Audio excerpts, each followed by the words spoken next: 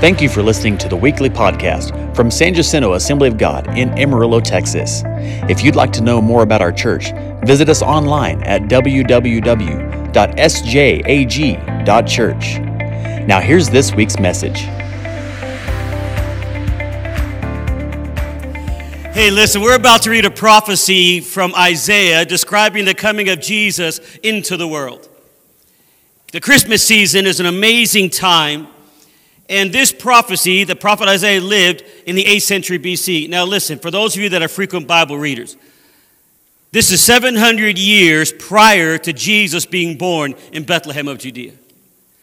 He literally prophesies the birth of the Messiah 700 years prior to him coming. And if that's not mind-blowing enough, in Luke the 4th chapter, Dr. Luke records that Jesus read from the scroll of Isaiah in the synagogue, and after reading, Jesus then sits down, and Luke tells us the eyes of everyone in the synagogue were literally glued upon him because Jesus says, "Today these words are being fulfilled in your hearing." And there is no doubt that you could have heard a pin drop in that synagogue because everyone there knew Jesus was pointing to himself as the fulfillment of the prophecy, and he affirms that he is the one Isaiah is talking about, or that Isaiah prophesied 700 years prior to him coming. And he's basically announcing, "I am the Messiah." And he turns that culture upside down. He's saying, "I am the Messiah." Ultimately, Jesus' life and sacrificial death on the cross and his resurrection perfectly fulfill the prophecy of Isaiah 53. With that as background, I want you to go with me to Isaiah the 53rd chapter as Isaiah describes the sin-bearing Messiah, and he lays out for us the beginning of the Christmas season. 700 years prior. I love the Bible. It's so awesome. 700 years prior to Jesus coming. Let's read. "Who has believed our report? And to whom has the arm of the Lord been revealed?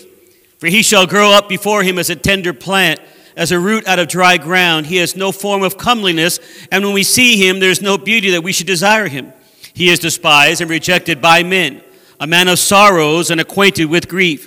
And we hid, as it were, our faces from him. He was despised, and we did not esteem him. Surely he has bore our griefs and carries our sorrows. Yet we esteemed him stricken, smitten by God, and afflicted.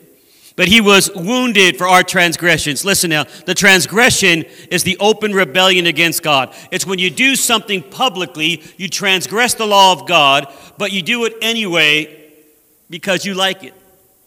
And you try to pass it off as, well, that's just who we are. That's a transgression. But he was bruised for our iniquities. The iniquity is the secret sin. The things you do in private to try to cover up what you've already done in public. He was bruised, some translations say crushed, for our secret sin. The chastisement for our peace was upon him, and by his stripes we are healed.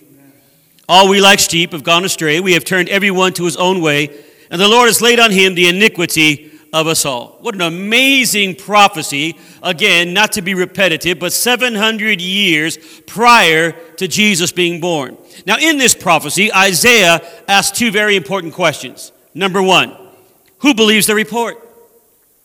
The second, to whom is the arm of the Lord revealed? Now, the significance of these questions becomes apparent when you realize whoever believes the report, that is who the arm of the Lord will be extended to. And these two questions, they let us know why so many people do not choose Jesus as their Lord and Savior. It's because they don't believe the report. It's because they don't have the faith to believe that he is the Messiah. They are filled with unbelief. Therefore, the arm of the Lord cannot, now notice it doesn't say will not, but cannot extend to them because of their doubt and their unbelief. Now listen to the metaphor Isaiah uses in verse 2 to describe the Messiah, the culture that Jesus will be planted into. Remember, God the Father chose a specific culture to plant Jesus into. And it's going to become apparent why he did so. Look at verse 2. "For he shall grow up before him as a tender plant and as a root out of dry ground." Isaiah is trying to draw a mental picture for the people of Israel. because he is showing them prophetically the Messiah is coming. But he's trying to warn them that his coming will be different than anything they have ever seen, thought of, or experienced in the past. He is letting them know the atmosphere or the political culture or the climate or the environment that God will plant Jesus into will not be conducive to success or growth. Isaiah is saying he's going to be planted into adverse conditions. But those adverse conditions will not determine the outcome of his life. Hear it again. Those adverse conditions will not determine the outcome of his life. You might be experiencing adverse conditions right now, but they don't have to determine the outcome of your life, of your marriage, of your relationships with your son or your daughter. You may have come out of a troubled home or a bad family situation. You may be dealing with abuse or pain even now. In fact, you might be in a mess right now, even as I am speaking to you. But that situation does not have to determine the outcome of your life.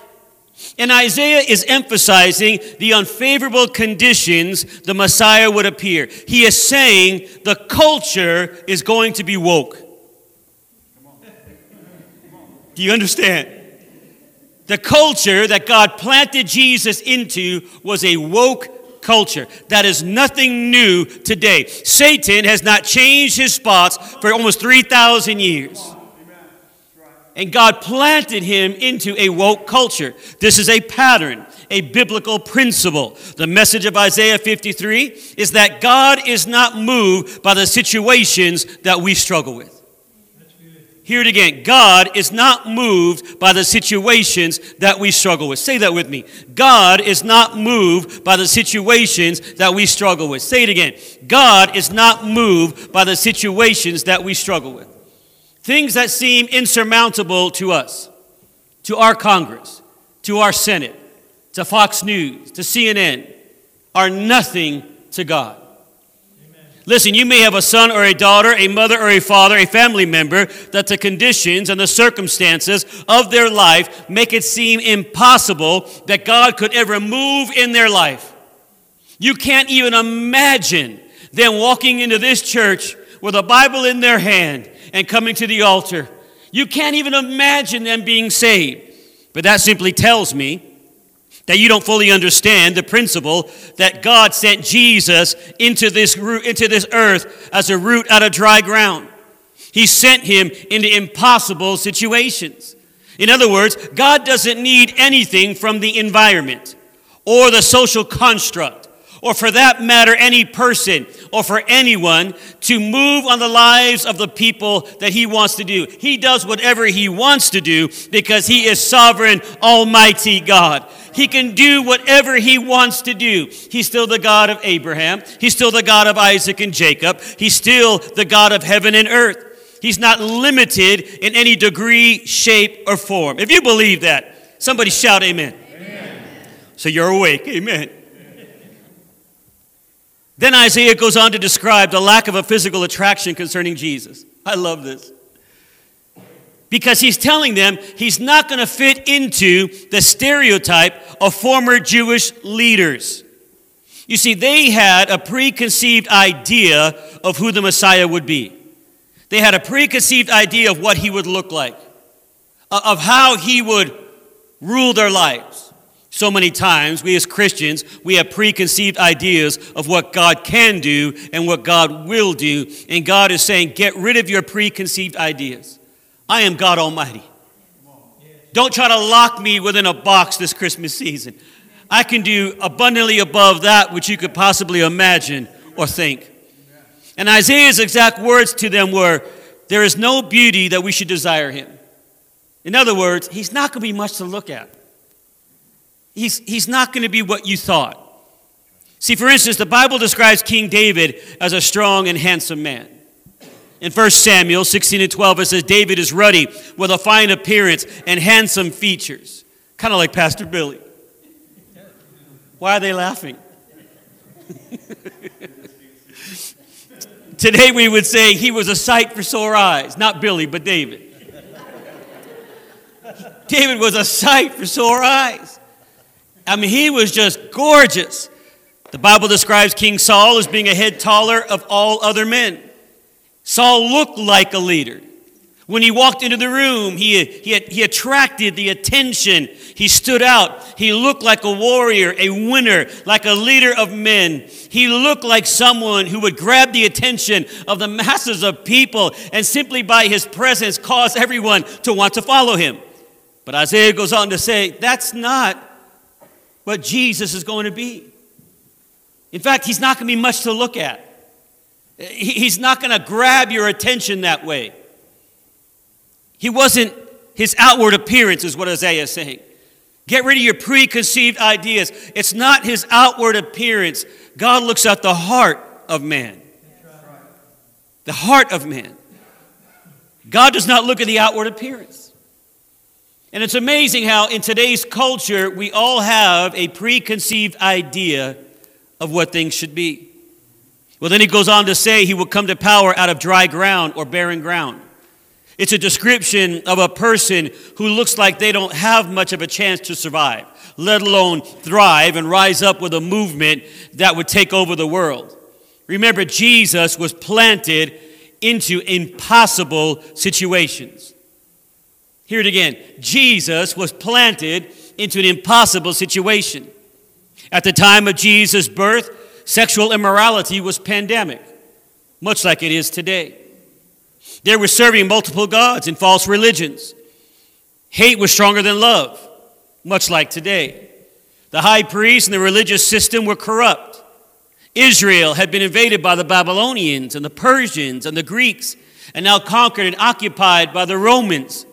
And Israel was now a shell of her glorious past.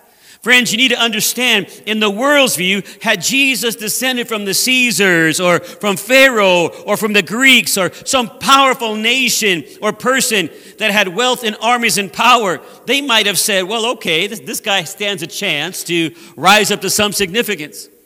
But in the world's view, this Jesus is just some sort of nothing. He's a root out of dry ground. He's a rabble-rouser. His birth was not in a royal nursery. It was in a stable with a peasant mother named Mary and a stepfather who was a blue-collar manual laborer, a carpenter. No room in the inn is how his life began. Then to add insult to injury, to show how much of a root out of a dry ground he was, if you wanted to paint a picture or get across a point of how pitiful somebody really was, the catchphrase was, can anything come out of Nazareth that is good? Can anything good come out of Nazareth? That's where Jesus was born. You see, Nazareth was a ghetto. Nazareth was the hood. It was the other side of the tracks. And they would say, can anything good come out of San Jacinto? Can anything good come out of, are you kidding me?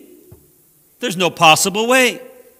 And every time that he introduced himself as Jesus of Nazareth, it said to that culture, he's from trash. He has no lineage. Nothing powerful has ever come out of Nazareth. Nothing of influence has ever come out of there. How in the world can they do anything for God? But Jesus was the root out of dry ground. Now listen, if you didn't have anything going for yourself and you wanted to make an impact, at least surround yourself with great people. Surround yourself with winners. But the disciples that Jesus chose did nothing to build or advance his prestige or his stature.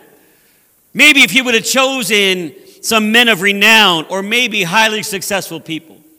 Maybe someone with a degree in theology or philosophy, or maybe someone that could talk publicly. I mean, if you're going to address the public, maybe get a TikToker or somebody that could really wow them with social media. But no, Jesus chose fishermen. He chose cursers and fighters. He chose people kind of like you and me, the common folk. And he said, I choose you, follow me. I choose you, follow me. And what's amazing to me is this tender plant didn't just spring up, but the text says it grew.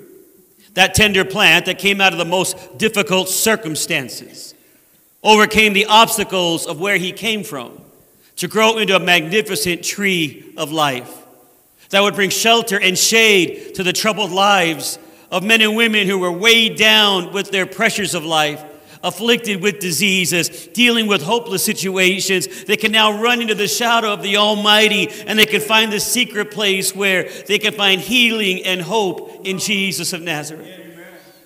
Friends, Jesus knows what it is to come out of a difficult situation. He knows what it is to deal with barren ground.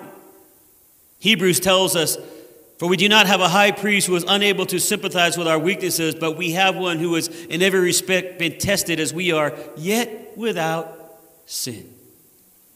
He knows what it is to be rejected. You might be sitting here saying, "Well, Randy, you don't know my life. You don't know how difficult my childhood has been. I've got a perfectly good reason why I don't have to be a good husband or a good father or a good mother because I never had a good father, a good husband, a good mother. So because of that, I can be who I want to be." Well, you could say that, or you can understand that Jesus knows exactly what it is to be rejected. He went to his own, and his own rejected him. He knows what it is to be ridiculed and tossed aside, betrayed by those he loves, crucified for a sin that he did not commit.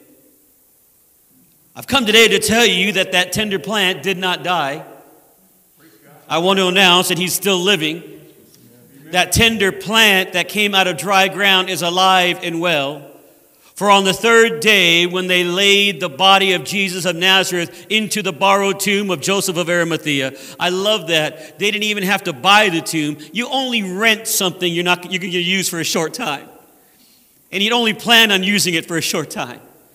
Because 3 days later, the Holy Spirit invaded that borrowed tomb of Joseph of Arimathea and raised to life again the 3-day dead body of the Lamb of God.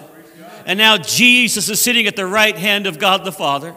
He said those amazing words on the cross, "It is finished." I'm so glad that he didn't say, "I am done." He said, "It is finished." And the reason he said it is finished is because he was finishing his portion of the race. And he was going to transition his ministry to sit at the right hand of God. And his new ministry is to intercede for you. Amen. His new ministry is to pray for your children, to pray for your grandchildren, to pray for your everyday existence. I want you to understand that on the first Sunday of December, the Messiah that was planted into dry ground is now praying for you. 24 hours a day, 7 days a week, he's calling your name to the Father. And that should make you want to shout.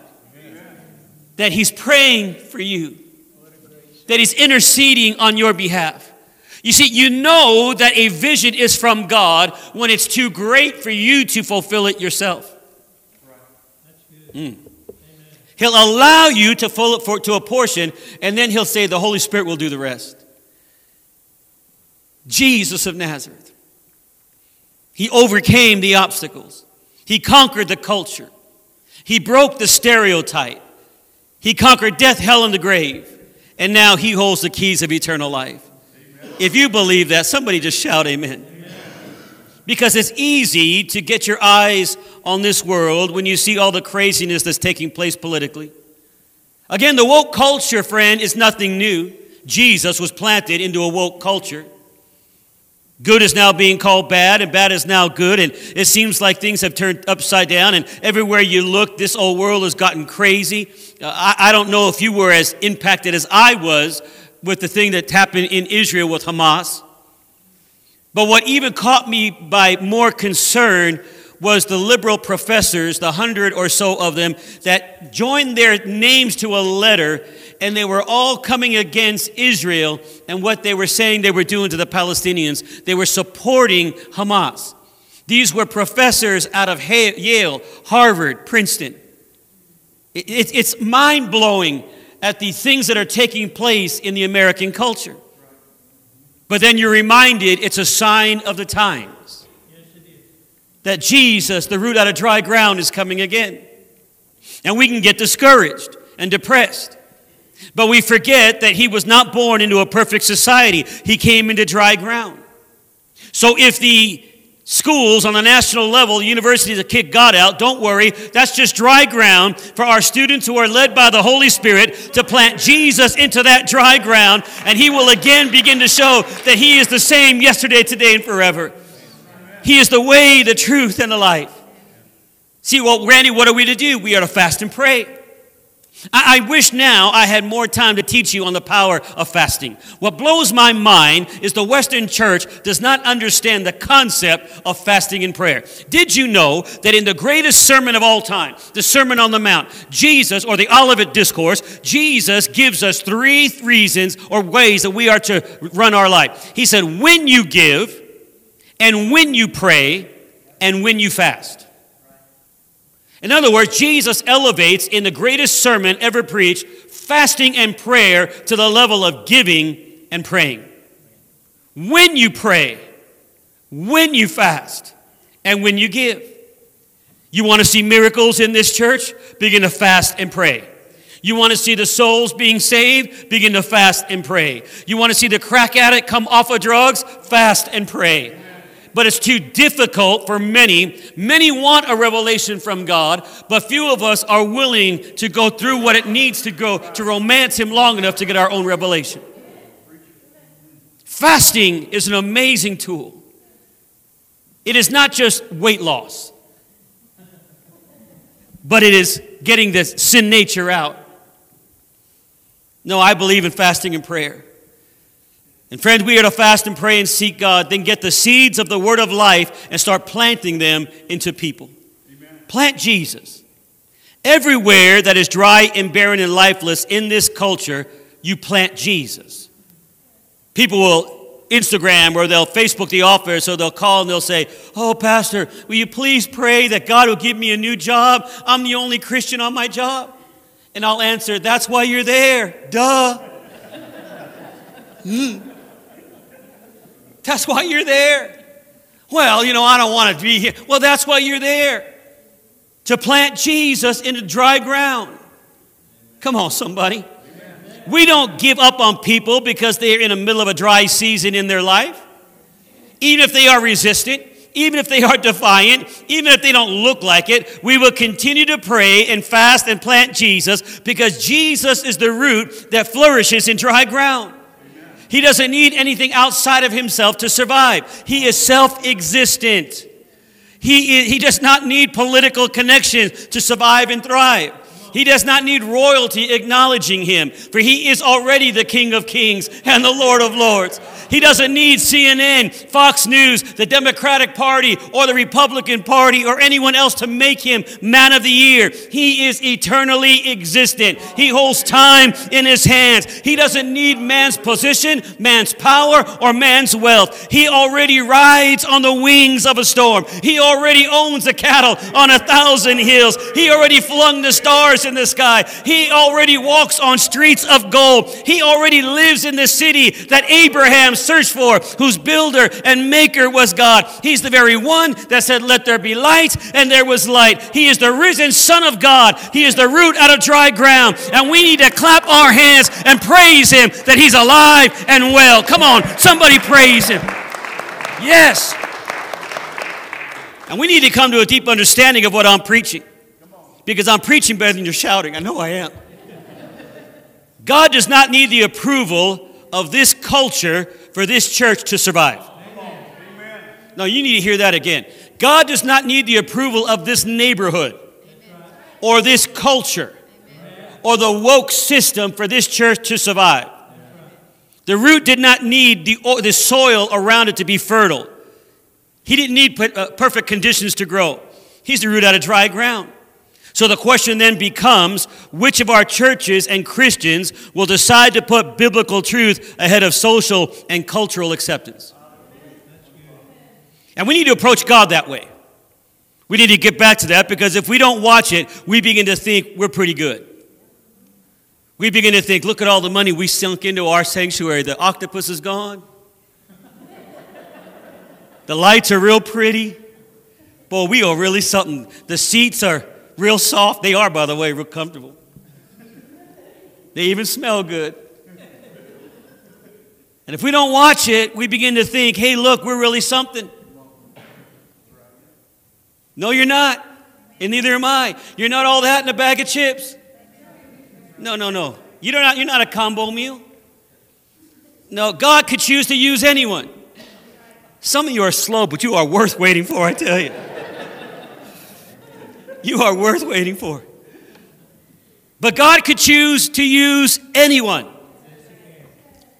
He wants to use you, but He doesn't have to use you. He can use somebody else. When I look at my ministry, for 35, almost 36 years, what God has been doing, and the thousands and thousands of people that God has touched. This last summer, I was speaking in a family camp way up in Michigan, and a young lady walked up to me and she said, Pastor, you don't know who I am, but I gave my life to the Lord in one of your meetings. I said, really? She said, yeah. She said, I was about 13 years old, and you were preaching a large conference, and they had picked me up on a bus, and they brought me to church. She said, I gave my life to the Lord, and now my family's serving God. I married a young man. We love the Lord, and they walked over. I said, well, how old are you now? And she told me. I said, oh, you're making me feel really old. But with tears in her eyes, she looked right at me, and she said, thank you for planting Jesus into my life. Amen. I had no idea. And the Holy Spirit whispered, keep planting Jesus in the dry ground. Yeah. Amen. Keep planting Jesus. Randy, I don't have to use you, but I want to use you. The moment you said, Lord, come in, do something with this barren ground, I mean, really, what do we have to offer the King of Kings? I want you to really ponder that. What do you really have to offer to the Lord of heaven and earth? There's a song that I love to sing that it talks about what do I have to offer? Nothing but my praise. Just my praise. I can't offer Him anything else but my praise. And when I gave God room in my life to do whatever He wanted to do in my life, I said, Lord, would you come into this dry, barren, lifeless ground? I have nothing to offer you. But friend, when I allowed the Holy Spirit to be dropped into my barren life, He took my mind, He took my body, He took my heart, He took my dreams, He took my vision, He took my talent, and He said, let me breathe into you my anointing. Let me lay my hand upon your life. You cannot do it on your own. I can do it through anybody, but since you gave me room, I will now come and I will breathe amazing things into the barrenness of your life. And He says the same thing to you this morning. He said, if you will give me room, I will breathe the life of God. The same power that invaded that borrowed tomb, I will breathe it into you, and you will rise up to the anointing of heaven. Hear it again. Adverse conditions do not have to determine the outcome of your life. Stop talking about your past lineage. Stop talking about how you can't accomplish. Just because you came from difficulty does not mean your life has to have a similar outcome. That's the message of Isaiah 53. Just because this church is planted where it is does not mean it has to have a similar outcome. The root out of dry ground says simply this: plant Jesus into the ground of a drug addict. I don't need them to fix themselves. I don't need them to have more willpower. No, what we need to do is start planting the seeds of the bread of Word of God into their life. Plant them into their heart. Plant them into their mind. Plant them in their soul. Plant inside of them. And God will begin to do something. You can plant Jesus into any adverse circumstance and situation, and He will grow. Plant Him into any environment. Plant Him into a ghetto housing project infested with drugs and alcohol, and He will grow. Plant Him into a prison, and He will grow. Plant Him into a dysfunctional family. We do a lot of that. I do a lot of marriage counseling. And on the surface, you look at it and you say, this is impossible. This will never work out. And then the Holy Spirit whispers, start planting Jesus. Start planting Jesus. And it's not up to them to change. He begins to take over, but they have to give Him a little bit of room. All He needs is a little room in your life. Plant Him into a dead, tried church and watch His presence start to come and watch the seats start to fill up. Amen. When Jesus is planted, He can grow in your prodigal son and your prodigal daughter. I had a lady walk up to me, and she said, well, you know, Pastor, I do have a prodigal son and prodigal daughter, but they want nothing to do with God. Do you have family members that want nothing to do with God? And she looked right at me and she said, well, I have heard other preachers say that you have to have the will, and they don't have the will. So since they don't have the will, I guess it's impossible for God. And I looked right at her and I said, I have to stop you there. And I apologize for weak-willed, vacillating preachers that use that as an escape not to preach the gospel. Amen. And she said, what does that mean? I said, that's a lie from the pit of hell that they have to have the will. She said, well, I don't understand. I said, listen, Lazarus didn't have the will. He was dead. Duh.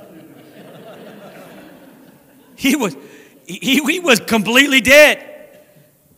And when Jesus called out his name, Lazarus, come forth, had to use the word Lazarus, because if he'd have just said, come forth, the whole grave would have come hopping out.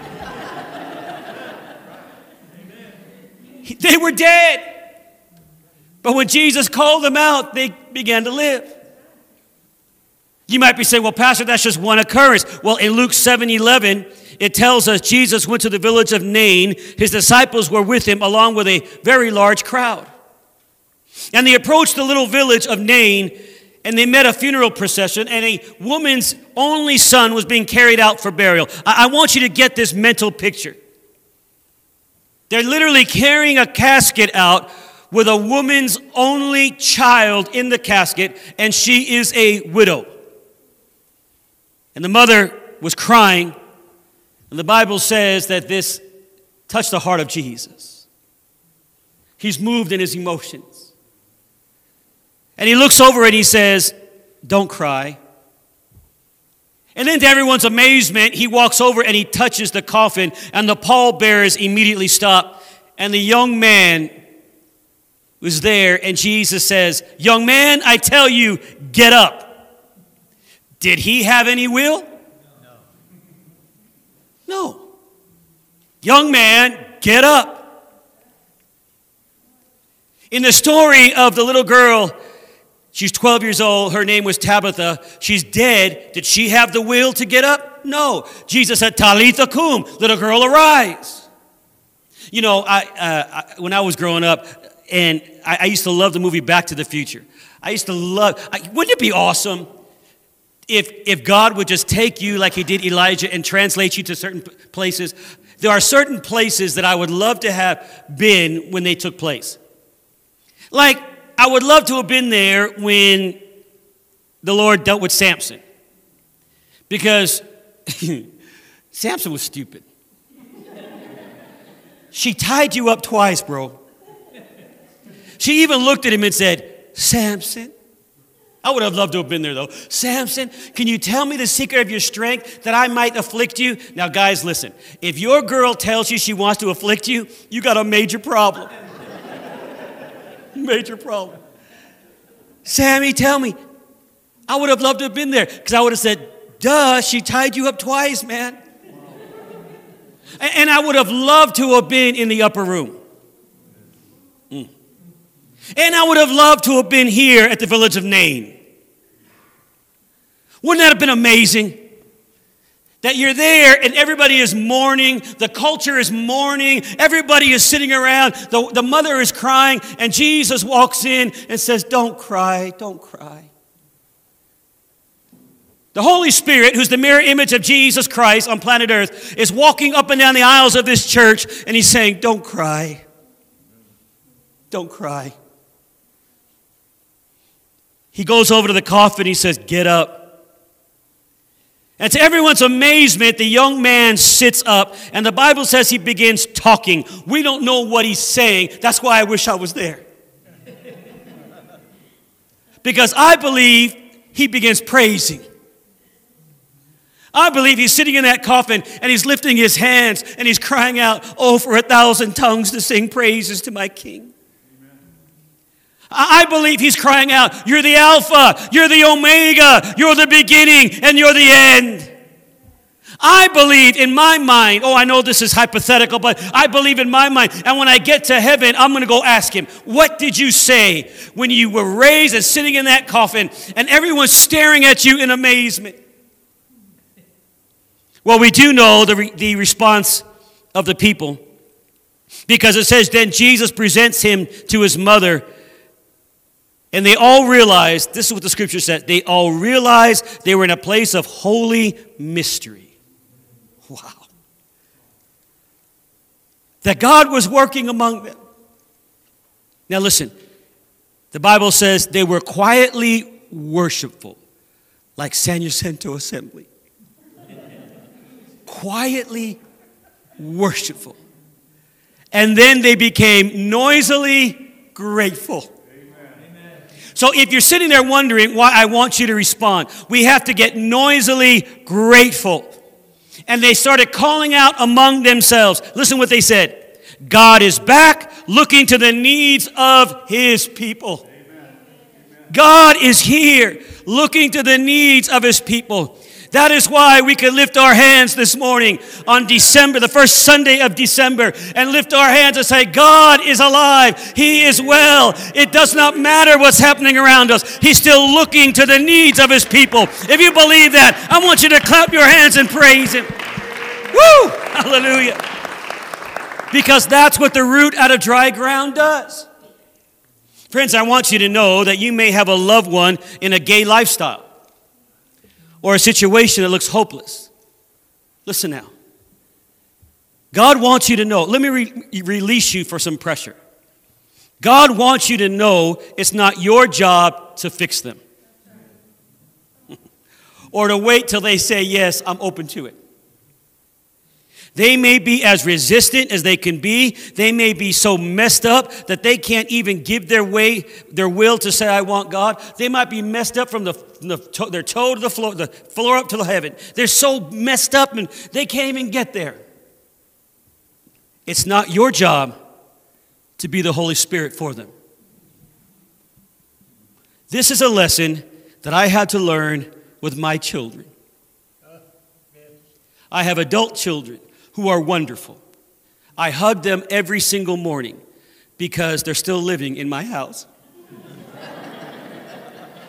Amen, Pastor? Yeah.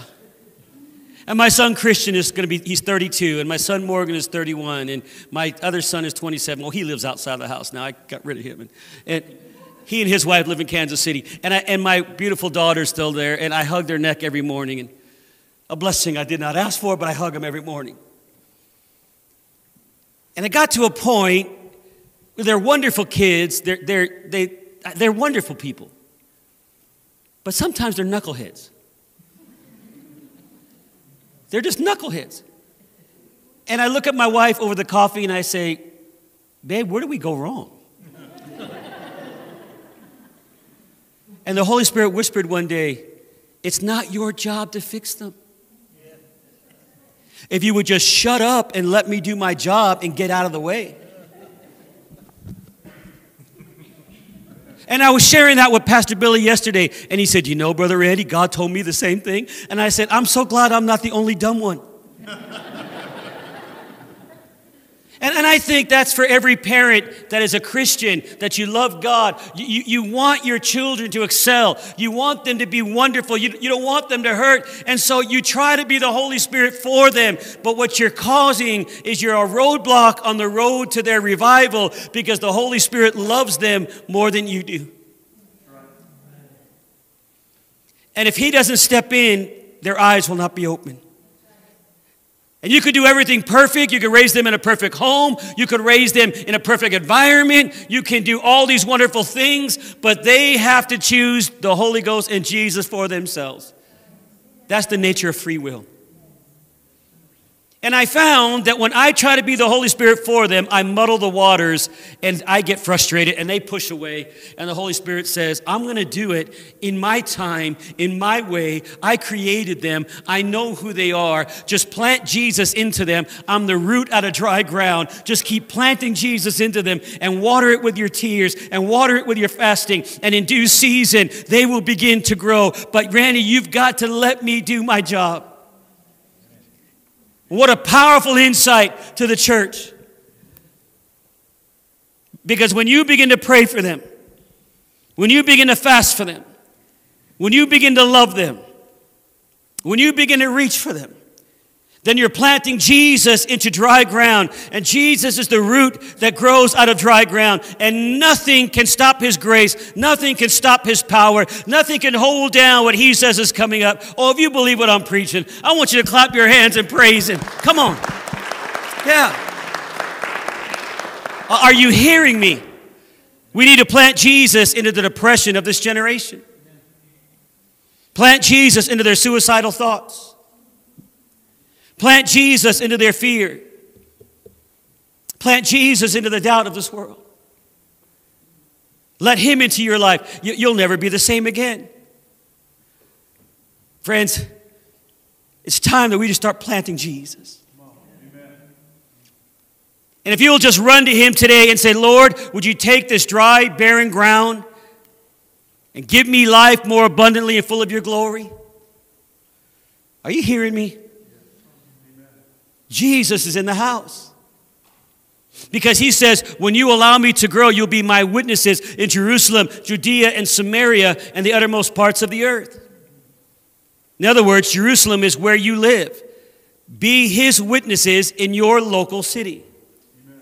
Plant Jesus in the city where you live. Plant Jesus into our schools. Mom and dad, children's pastors, youth pastors, hear me. Let's train our kids on how to be witnesses and plant Jesus into the woke public schools. Amen. If we're really serious about making a difference, train a generation on how to plant Jesus into the confusion of the public school system. Jesus can fix the gender confusion. Amen. Only Jesus can do it. We can't be the Holy Spirit for them. Only Jesus can fix a broken life. Oh, come on, somebody. Witness in Judea, in other words, the othermost parts of the earth. Plant Jesus in the world missions. Plant Jesus into Africa. Plant him in the jungles of South America. Plant him into Europe. I just got a report that the underground church in Russia is exploding. That the church in mainland China is exploding. So we will plant him in Russia. Your offerings that you give to this ministry, we have ministries that we support in Russia and in China, in Africa. Jesus is greater than the Kremlin. Yes, he is. He's great where they think he's not real. I'm glad. Listen, it's easier to plant Jesus into places that think he's not real. Amen. Because when you plant him there, they start seeing that he is alive and well. Plant him in the Middle East, in the heart of Hamas and Hezbollah and the Muslim Brotherhood, and stand back and watch him move. And yet the enemy is whispering, it's too dry, it's too barren, it's too dead. Don't give up on anybody in your family. This Christmas season, I want to challenge you to fast and pray, because God says I'm the root out of dry ground. And for those of you that are listening to this message on live stream, and you're saying, well, Randy, when I stop doing this, when I stop doing that, when I get my life all together, when I finally get all my ducks in a row, then maybe I'll give my life to Jesus. I'm so far from perfect. To you, I say, we are all so far from perfect. Yes. If you don't believe me that we're all so far from perfect, just kind of look around right now. Because this room is filled with a lot of imperfect people, Amen. Me included. Amen. We are all imperfect. And it's not an accident that you're listening to me right now.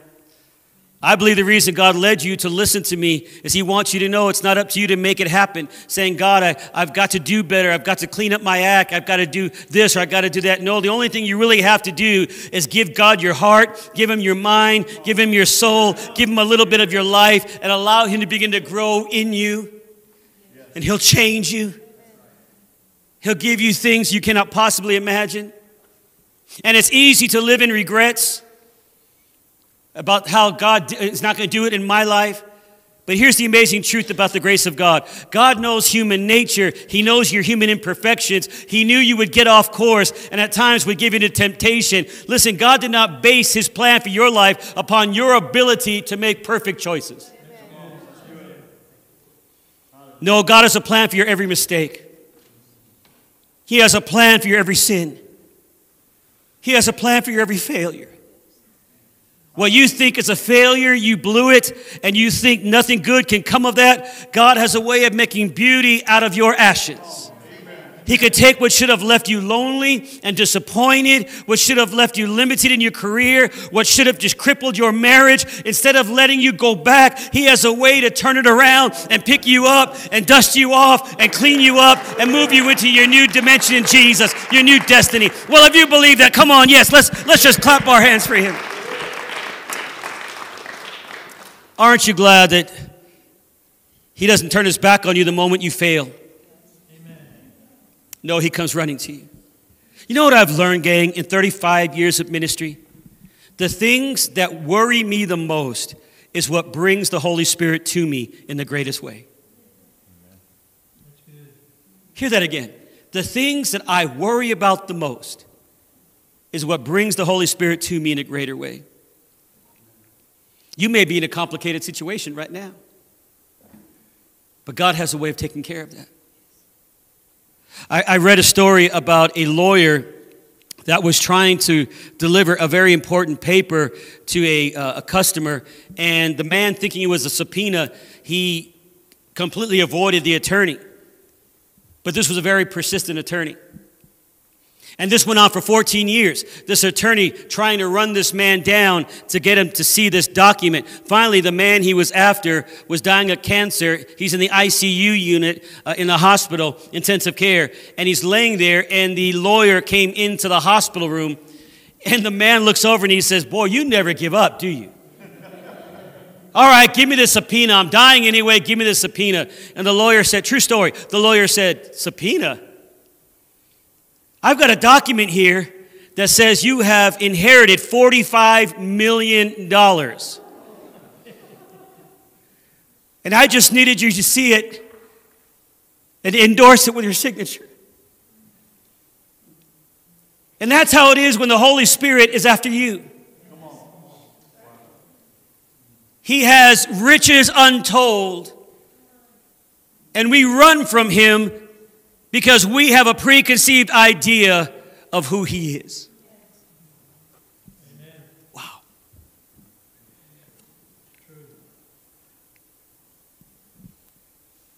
How's that working out for you? This morning, Pastor Oliver, come to the piano. God not only can correct a complicated situation, but He can somehow use it to bring healing to your descendants. And all He needs is for you to say, "Yes, Lord, 100% I'm with you. I'm with you. I won't run from you anymore. I'm with you." Some of you might say, "Well, Randy, I'm already saved. I'm already on my way to heaven." Praise God. And I thank God for that. But listen, gang, are you allowing Him to use you in every way possible? Doesn't matter how old you are. I'm not talking about your socioeconomic condition. I'm talking about your willingness to say, "Use me, Lord, this year." Because He's the God of the impossible. You may have family that's impossible to reach this Christmas season. I want you right now to just unplug from them and plug into Jesus. Oh, listen to this. I want you to unplug from your spouse. One of the most difficult things that I had to learn in my marriage to my junior high school sweetheart was she's not the source of all the answers in life for me. Because when your spouse is the source, when you make your spouse the source, then they have to become the person who creates the answers. And you start saying things like, "Well, if they would just do this. Well, if they would just do that. Well, if they would stop saying this, if they would stop saying that."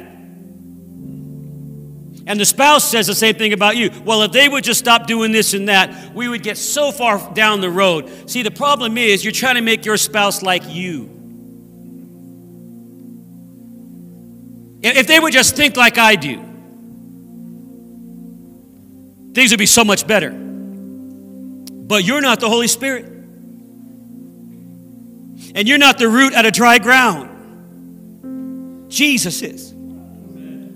And we have to unplug from them as the source and plug into the true source, which is Jesus. Do you realize that you cannot love the way you want to love because you're not the source of love? Oh, the world will say, oh, I fell out of love. Yeah, you fell out of love because you're not the real source of love. You don't need a divorce lawyer. You don't need to replace your spouse with a younger model, a younger version, because they're just going to not understand you. I was counseling. I got to say this. I was counseling with this guy. He's 56 years old, and he's leaving his wife to go and date a 22-year-old. I said, why would you do that? He goes, did you see her? I go, yeah, but you don't understand. Your wife knows where all your medication is. Your wife knows the signs of stroke. This young one just wants your house. She doesn't, and I laugh, you laugh, but you're sitting there, and I told him, I said, you could be sitting in a restaurant, you start to go like this, and she'll say, why are you making faces at me? I'm having a stroke. Your wife would recognize that. Stay with the wife of your youth. You don't need a new model. You need to unplug from them and plug into the true source. Jesus is the source of love. The Bible teaches God is the source of love. So plug into the root out of dry ground. Plug into that source and say, Lord, you're going to have to help me love my spouse. And when you fall in love with Jesus, oh, baby, He supplies everything else. But you have to allow the root out of dry ground to grow. Here I am, Lord. I'm broken. I'm barren. I'm empty. Would you plant in me and use me? And I'll unplug and I'll stop being the Holy Spirit this year for my family. And my job is to pray. My job is to fast. My job is to water the seeds of life. Listen, gang, if you're praying for courage, do you think God just gives you courage? Or does He give you situations in life to be courageous? Oh, that's what we'll be talking about tonight.